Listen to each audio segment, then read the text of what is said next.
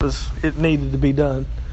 But Acts 17, where has Paul just come from? In Acts 18, he's going to arrive in Corinth.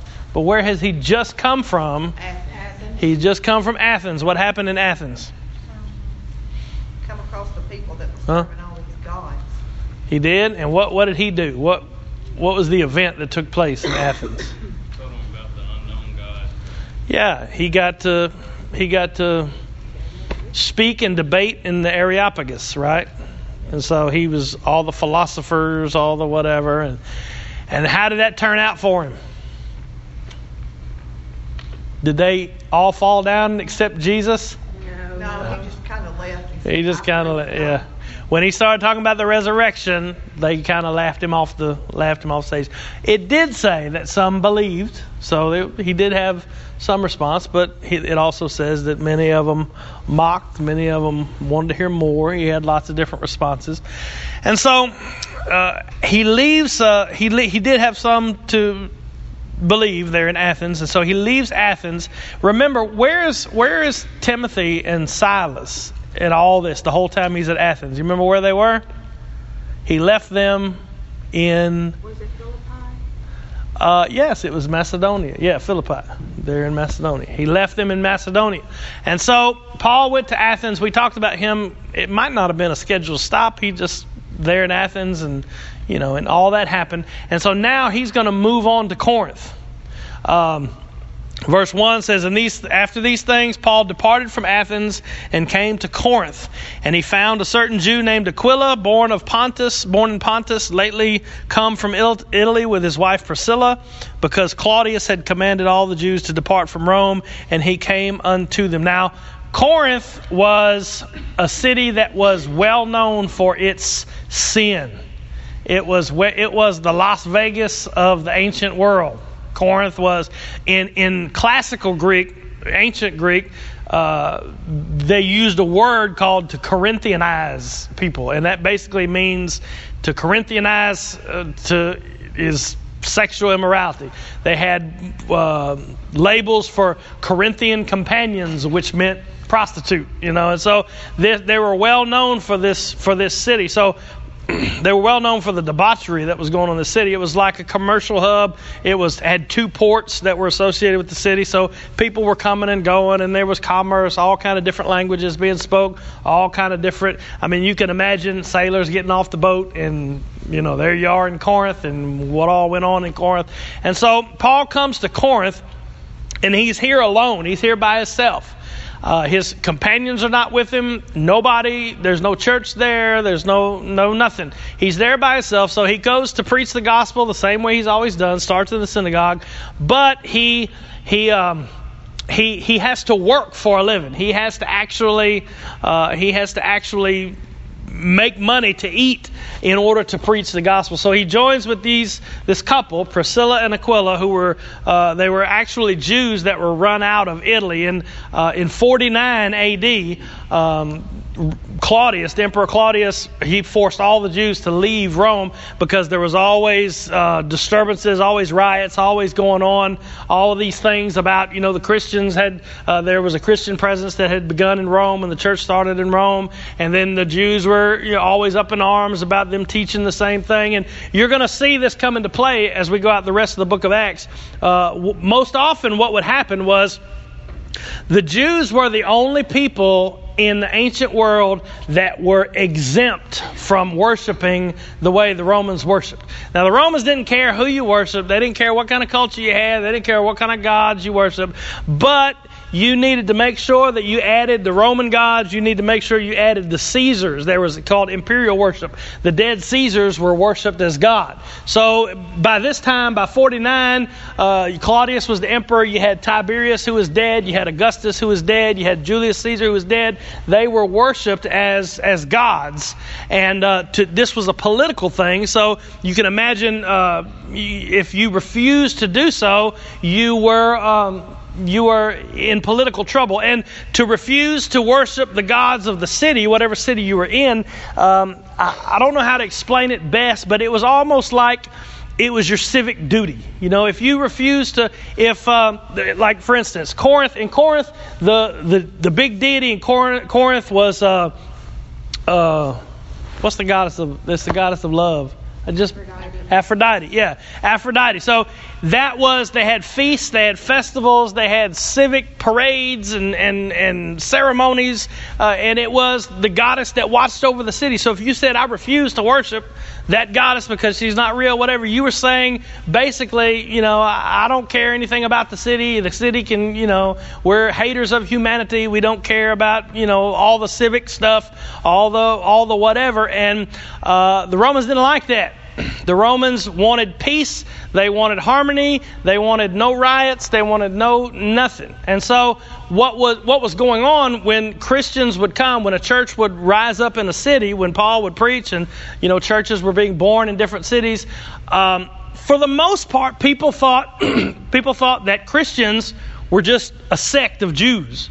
They thought, because it started as Jewish people, they thought this was just another sect of Jewish people. And so they kind of enjoyed a little freedom to be exempt. The Jews were exempt from a lot of this stuff because they had just thrown so many fits and riots over the years, over the centuries, that Rome kind of allowed them to do their thing. But when the Jews themselves rose up and said, hey, these Christians aren't of us, that's a new thing. Then Rome started taking notice. We're going to see it here. The Jews are going to rise up in Corinth, and they're going to bring Paul to the proconsul here, and they're going to say, look, you know, he's breaking the law. He's not one of us. And so I said all that to say that Paul, what was I saying when I started all that? He was talking about him being by himself and supporting himself. Yeah, he was by himself. He was supporting himself. He was going to do whatever it took in order to preach the gospel. Now, I want you to think about what's going on here. He came from Athens, standing at the highest point in Athens, debating with the highest philosophers in Athens, the center of cultural philosophy and whatever, and he went to this sin-rich city where he is sweating. He's a tent maker. I hadn't even read that yet. Let's read it. It says, and because he was of the same craft, the same job, he abode with them. Priscilla, I remember what happened. I was telling you all that stuff about Rome and the Jews and all that. That is why Claudius kicked all the Jews out of Rome. He said, I've had enough of all this rioting, had enough of all this stuff. I want all y'all gone. And that's why in 49 AD, all the Jews were kicked out of Rome. And it says Priscilla and Aquila were part of these people that were booted out of Rome. And Paul finds them in Corinth. And it says, and because he was of the same craft, he was the same job, he abode with them and wrought, for by their occupation they were tent makers. He worked with them. Now, tent makers is kind of general. It could have been that they were leather workers, not really sure. But he was of the same occupation of them, and he was willing to do whatever it took in order to preach the gospel. It says, verse 4, he reasoned in the synagogue every Sabbath and persuaded the Jews and the Greeks. He was willing to do whatever it took. Now, up until this point, Paul has, he's gone through a lot. He's been persecuted. He's been beaten. He's been in prison. He's been beaten with rods. He's been stoned, left for dead. In every single city that he's gone into, every single one, without exception, he has either been run out, or he has been physically harmed, or he has been imprisoned. One of the three things. In every single city that he's entered into, every single city that he's brought the gospel. Now, we often talk when we read those stories about, hey, you need to be ready. You need to be ready to be persecuted. You need to be ready to be in prison. You need to be ready to whatever. A lot of times we don't realize the fact that you also need to be ready just to work, to toil for the gospel. Sometimes, all the time, the gospel is ministry in itself. And when I say ministry, I'm not talking about preachers or whatever. I'm talking about everybody has a ministry. All believers have a ministry of one form or another. It's a work. It's hard work. It's hard work. It's frustrating work. It's I can look around. I've been working with youth since 2003. What is that? 13 years. And in that time, I have seen people that work with youth in different churches come and go and come and go and come and go and come and go. I've had youth workers that worked with me in the youth that come and go and come and go and come and go. You know, just looking around the church, you can remember people that have been here working and doing and exerting, and now it's not that they went somewhere else to work. It's just that there's nothing now. You know, if you've gone to this church and then went to the other church to work, that's a whole different thing. But a lot of people we kind of romanticize this ministry thing, don't we? We kind of we even romanticize being persecuted, you know. Sometimes it's not real glorious, and it's not real, let's face it, it's not real fun. I can only imagine what Paul was thinking as he didn't have no money to eat, he didn't have no nothing, so he had to work. And while he was working there, toiling, he devoted himself to preaching in the synagogues and trying to win the Jews and the Greeks. And it's going to say here that his two companions from Macedonia are going to come, and at that point, then he's going to stop working, because I'm going to show you that they bring funds from Macedonia for him to be able to devote himself full time to the ministry. But at this point, and this is not just a matter of days, probably a matter of months, he is devoted himself to doing whatever it takes. However I have to survive in order to preach the gospel, I'm going to work, I'm going to toil, I'm going to labor, I'm going to do whatever needs to be done in order for me to be able to minister, in order for me to be able to seek after the kingdom of God. He's going to persevere through all of this stuff. He persevered through persecution, beatings, imprisonments, all those things. He's also going to persevere through the mundane, day-to-day activities of the ministry. I don't know if that speaks to y'all like it speaks to me, but sometimes I get to thinking, am I even doing any good? I mean, is this even... do I need to change my tactic? Am I not, whatever? And it's persevering through the day to day.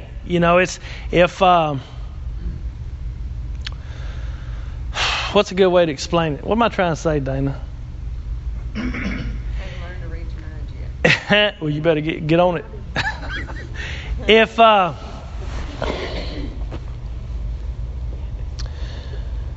We don't mind sacrificing for glory. Because you want to... If we receive glory. You start out working or helping or doing ministry, whatever, and you're expecting glorification, which in turn turns out to be hard. Everything gets harder, feelings get hurt, people don't accept you the way you want, and so then you want to give up. Yeah. So but you're not working for him, you're working for you. Yeah, and I think that's exactly right. And then they don't get it, so they want to quit. Yeah, and when you say reward, I mean you're exactly saying what I'm thinking. When you say reward, we're not just talking about cash or pats on the back or anything like that. I'm just talking about people invest themselves into the work, hoping to get satisfaction out of the work. But satisfaction don't come from the work. It comes from Jesus. And so when you and this is not something I'm pointing them and us. I mean, I can see this proclivity in my own heart as well. When you put yourself to the work, to the toil of the labor of ministry, not professional ministry. I'm talking about all believers are working for the kingdom of God in some way. When you put yourself to the toil, when you put yourself to the labor, we tend to think, I should get something out of that. Not money, I don't even need praise, don't need people to tell me how awesome I am. You're just talking about some satisfaction, some happiness, some whatever. And I'm sorry, but the only thing that comes from is your relationship with Christ. And so if you expect that in the toil, in the work, you're always going to be disappointed. You're always going to be, because, I mean, think about what Paul has been through. He has he has done more up to this point than any missionary, any believer that we know of here written about. He's gone from city to city to city. And yes, he's planted some churches. Yes, he is. Some converts have been made. Yes, you can absolutely see Jesus working throughout the kingdom to grow his kingdom and build his church. But dang, he has taken a beating several times, been placed in prison several times. He's been physically tormented by these people that rise up against him, mainly Jewish people, because basically he'd always start in the synagogue and he was basically winning people out of the synagogue. And so everywhere he went, people wanted to kill him. Everywhere he went, people hated him. Everywhere he went. And I want you to see that in this section, you're going to get a glimpse of Paul being a little frustrated with the whole thing. God's going to come to him in a vision, and he's going to say, look, you got to stop being afraid. You got to stop being silent, and you got to continue to speak. And he's going to say, I'm going to protect you in this city. We'll see that as we get to it. But I was going to ask, you said you see him frustrated. When I was studying the reading, I didn't necessarily see him frustrated. I saw him scared. I saw him go, I'm scared of getting hurt anymore. Kind of putting a wall up and being very guarded. Yeah. I didn't really see that, because when I think frustrated, I think, ooh, I'm done doing this. Where I see him more as a, my heart has been broken so many times. My feelings and I've physically been hurt enough. Wall up. Yeah. Well, the reason I say frustrated was, I guess, probably not.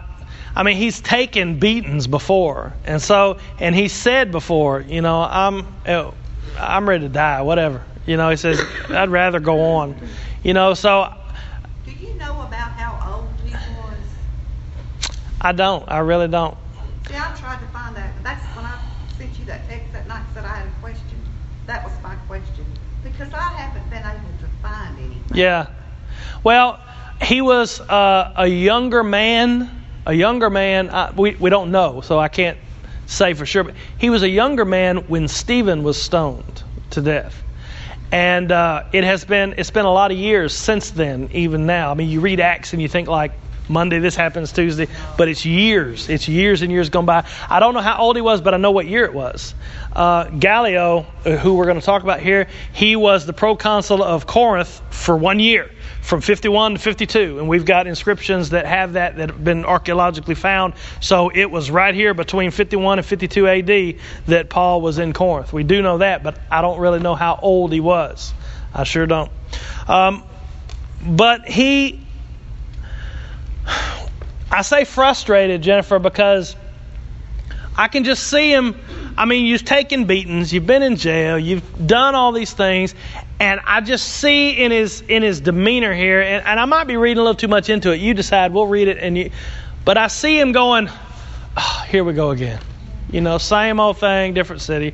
Here we go again. And that's why God gives him this promise in this city, and then God fulfills that promise in this city. Paul doesn't even have to say a word in his own defense, and he definitely does not get hurt or anything in this city. It's really miraculous seeing that he has been persecuted and beaten in every city except this one. And this was the worst city that he's been to. So it's really neat to watch how God is going to move here. But the first thing you need to see is that Paul persevered no matter what. He persevered in the beatings and the persecutions and all that. But he also persevered in the mundane working day after day after day after day. And then it says his companions arrived, Silas and Timothy. It says, verse 5, when Silas and Timothy were come from Macedonia, Philippi is in Macedonia, Paul was pressed in the Spirit and pressed in the Spirit. He was devoted and testified to the Jews that Jesus was the Christ. What this is saying that you might not get from the translation as it stands is that he decided to devote himself fully to the ministry. Now, he was able to quit doing the tent making when Timothy and Silas arrived. Now, somebody turn in your Bible, I'll just do it.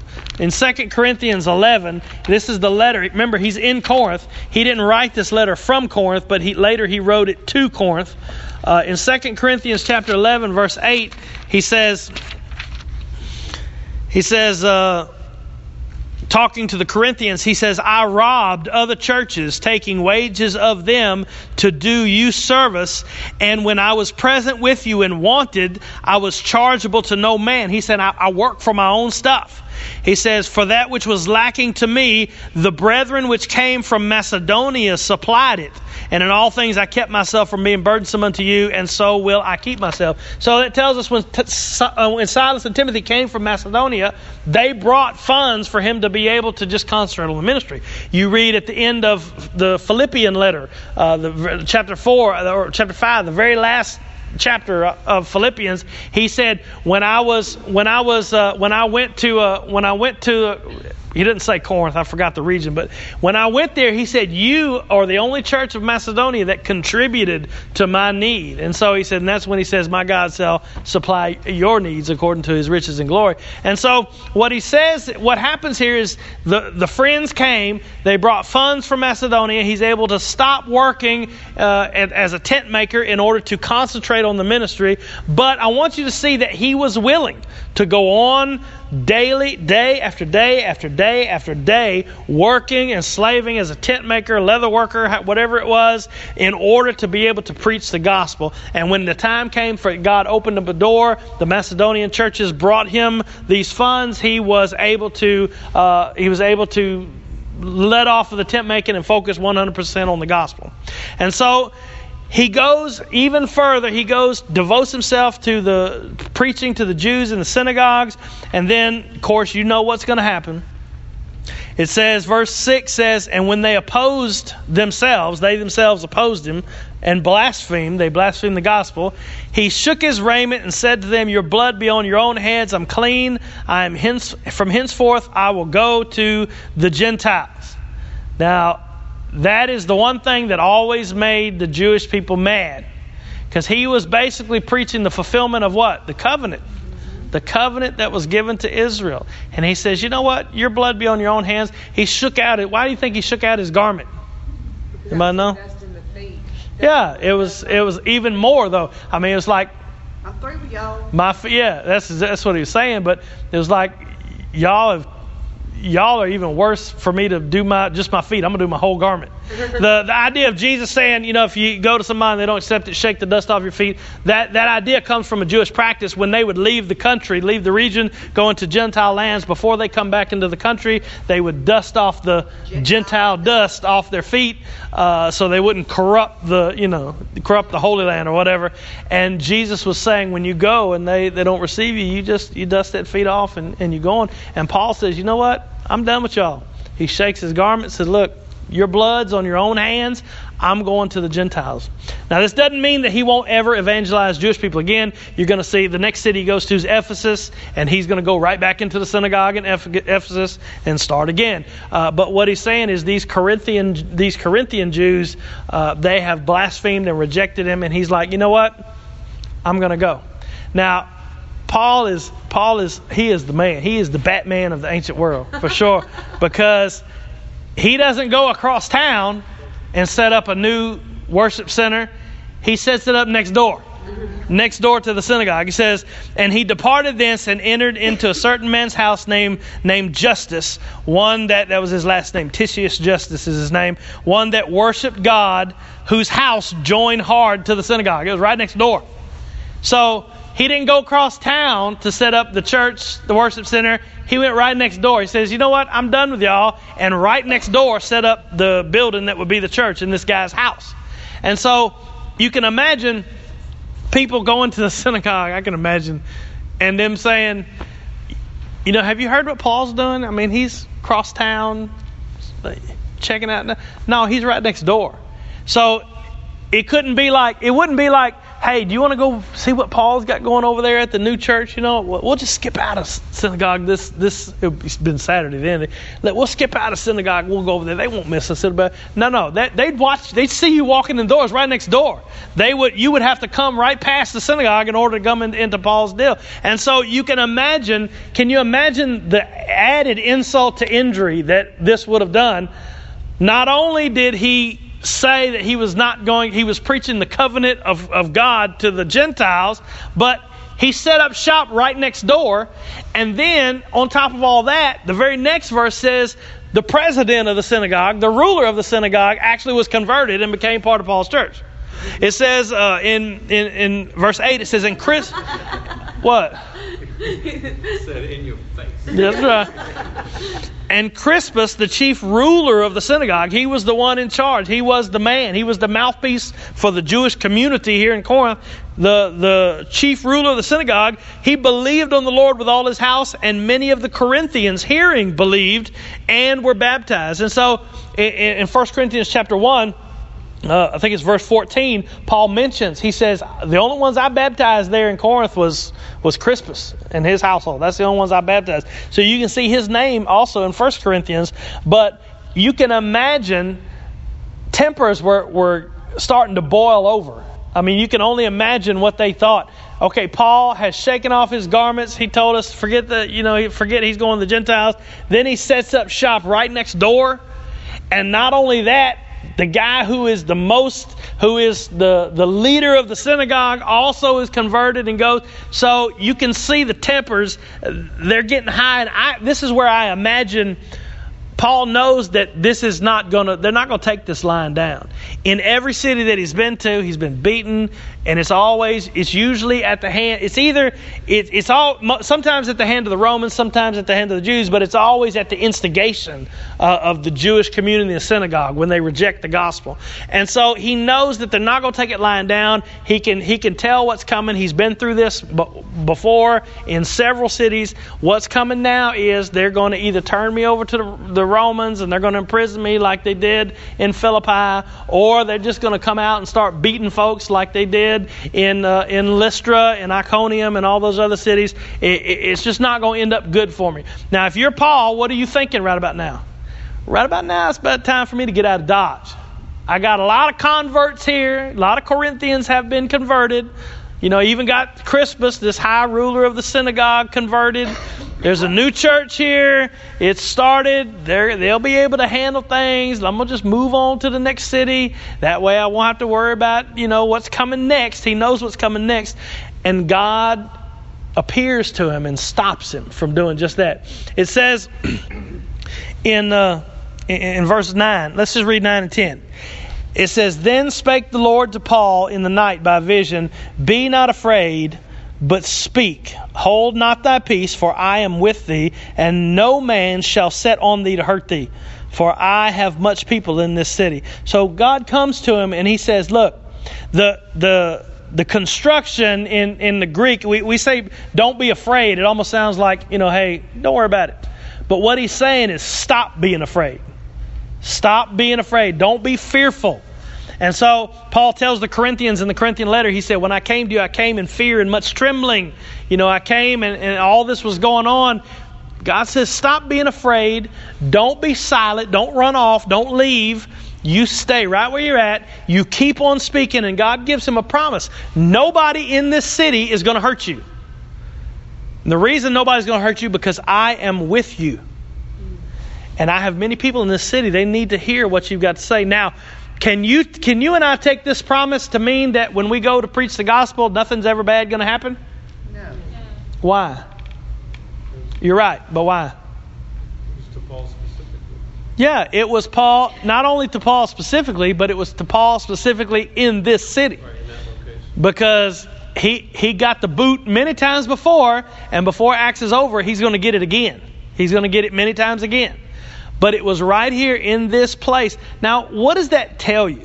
I mean, think about, especially our conversation last week.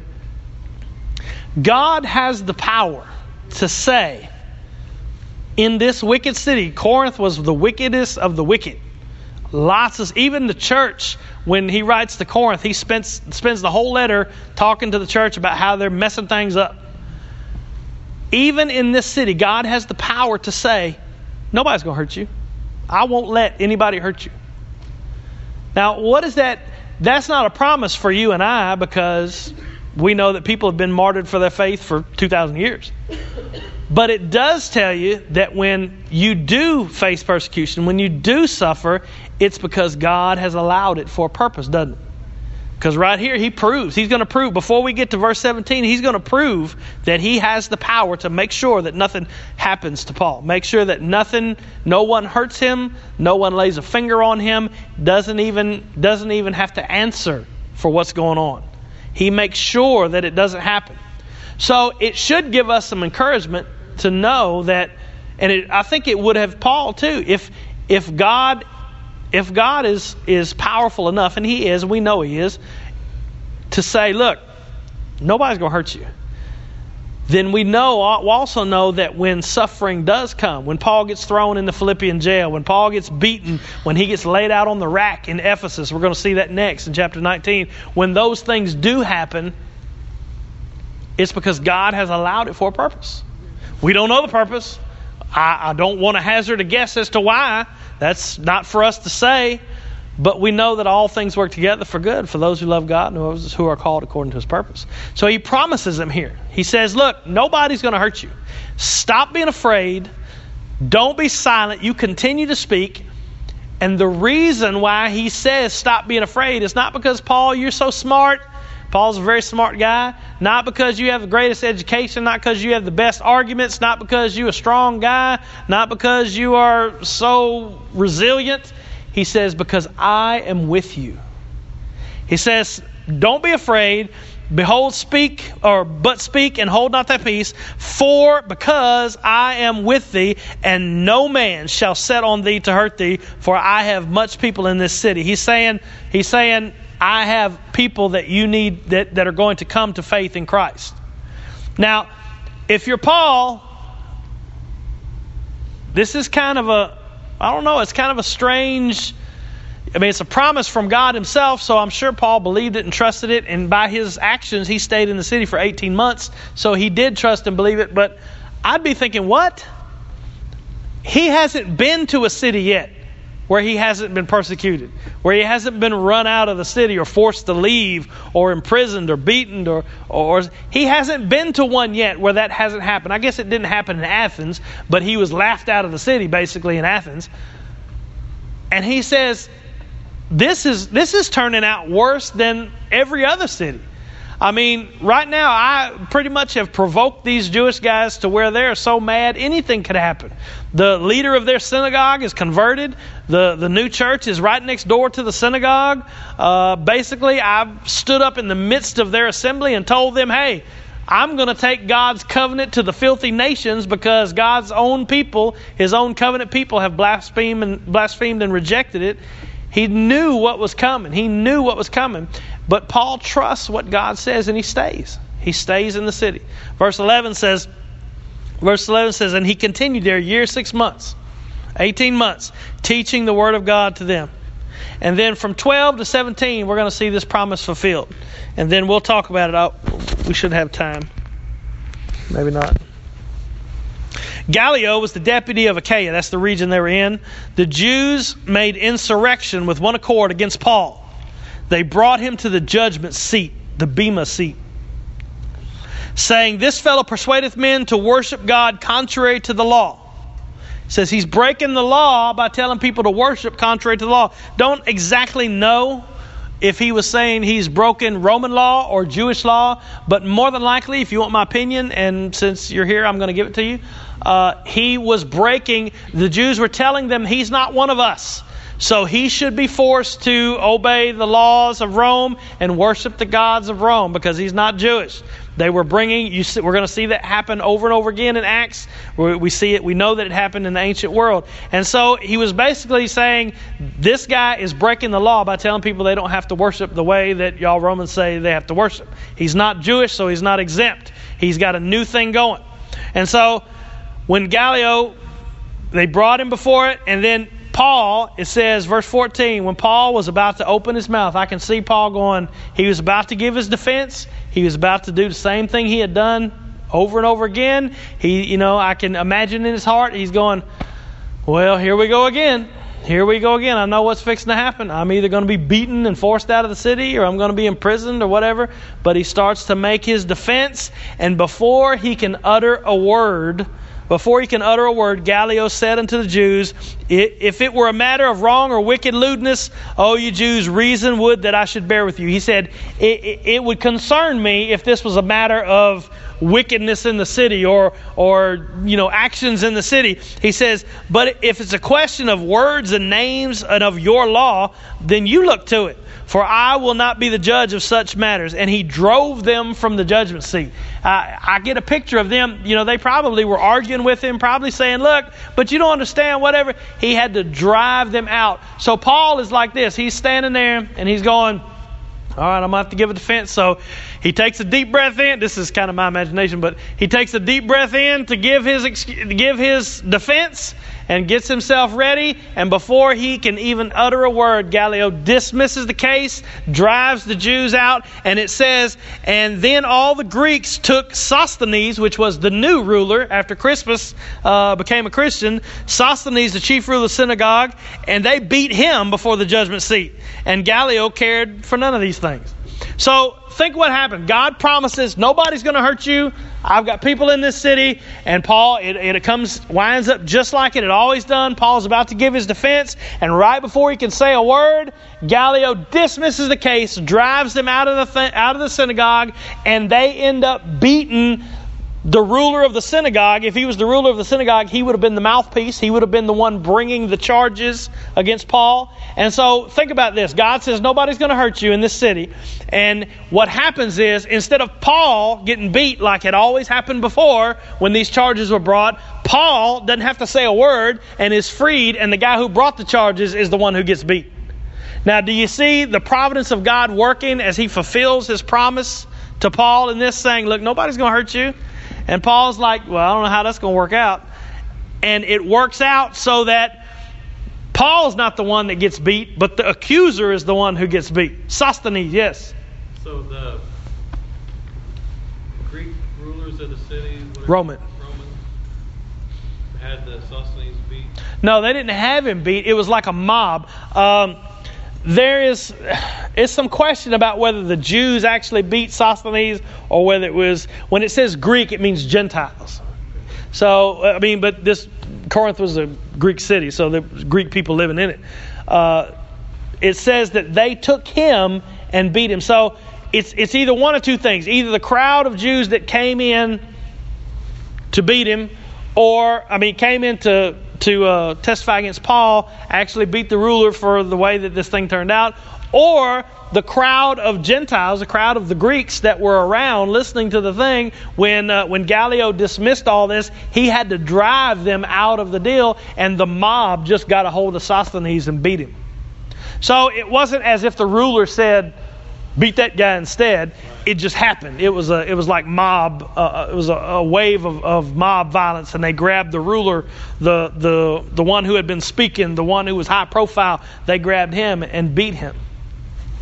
And interestingly enough, I can't prove this, but if you turn over to 1 Corinthians chapter 1, in the very first verse of 1 Corinthians chapter 1, when Paul is later writing this letter to the church at Corinth that he came from, it says, Paul, called to be an apostle of Jesus Christ through the will of God, and who? Our brother?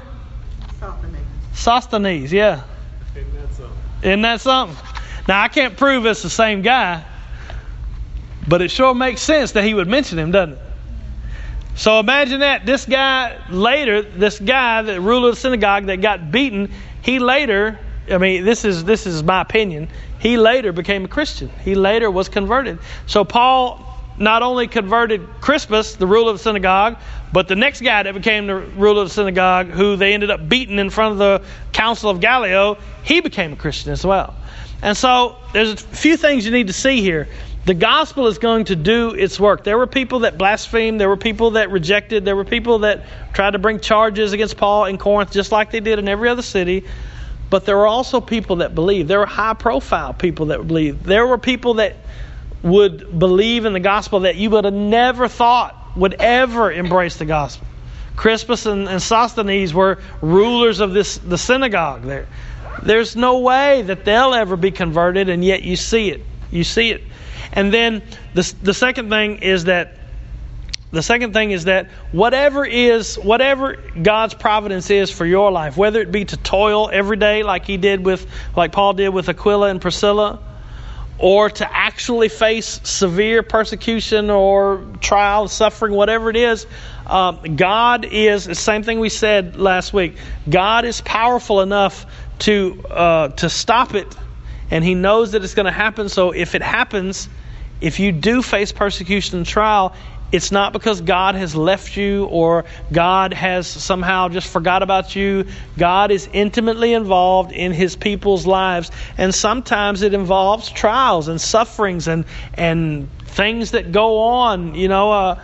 We said last week, I'm more scared of a world. People ask if a tornado hits your house, they ask, how could God be in control of something like that and allow that to happen? I'm more scared of a world where God doesn't know it's going to happen and whoops. I'm scared. I wouldn't leave the house in the morning if something could happen outside of God's purpose. Do I understand His purpose? No. Do I understand why things happen the way they do? No. I don't even pretend to hazard to guess why. But right here in this city, God demonstrates that when He makes a promise, He's powerful enough to keep it. He says, nobody's going to hurt you in this city. Nobody. And that's exactly what happened. That's exactly what happened. Gallio, he dismissed the case before Paul even had to say a word. I spent the whole time talking. Do y'all have any questions, any comments? Cries of outrage? No? Does it tell you anything when you understand that Paul wasn't just persecuted, wasn't just beaten, thrown in jail, but there was a good period of time that he just toiled every day, just had to work every day. He loved the gospel so much that it wasn't just about being beaten for it. It was about mundane, day in, day out, working for it. It was doing whatever it takes in order to get it out. If it means I got to go work as a tent maker every single day and sweat and labor and all those things, then you know what? That's what I'm going to do. If God called me to do this, then that's what I'm going to do. Even if it's not no glory in it and it's not no praise in it and it's not no nothing in it, I'm going to do that. He was willing to do whatever it took. And the third thing is that he trusted. When God made a promise, he trusted it. I mean, I can imagine Paul thinking the same thing I think a lot of times, where I say, I know you said this, God, but I don't know how that's going to work. No city had he been to that he hadn't been persecuted, beaten, run out of, laughed out of, whatever, except this one. God made him a promise, and God's faithful to fulfill it. You'd think he'd be relieved. I get beat. I imagine he was. He's going to leave this city and he's going to go to Ephesus, and we're going to see something really amazing happen in Ephesus. There is definitely a riot that goes on in Ephesus. Yes, sir. Wasn't it David that asked God to let his enemies fall in their own trap? It's in Psalms. Sure is. And it's basically what happened here. They tried to snare Paul. Fell in their own trap. That's exactly what happened. Yeah. It would have sucked to have been Sosthenes, to have been bringing charges, and you yourself gets beat. Is there anything else before we go? Okay. Lord, we love you, God. We thank you for your word. We thank you for what you've done for us and this giving it to us. We ask that you would be with us during worship, and that you would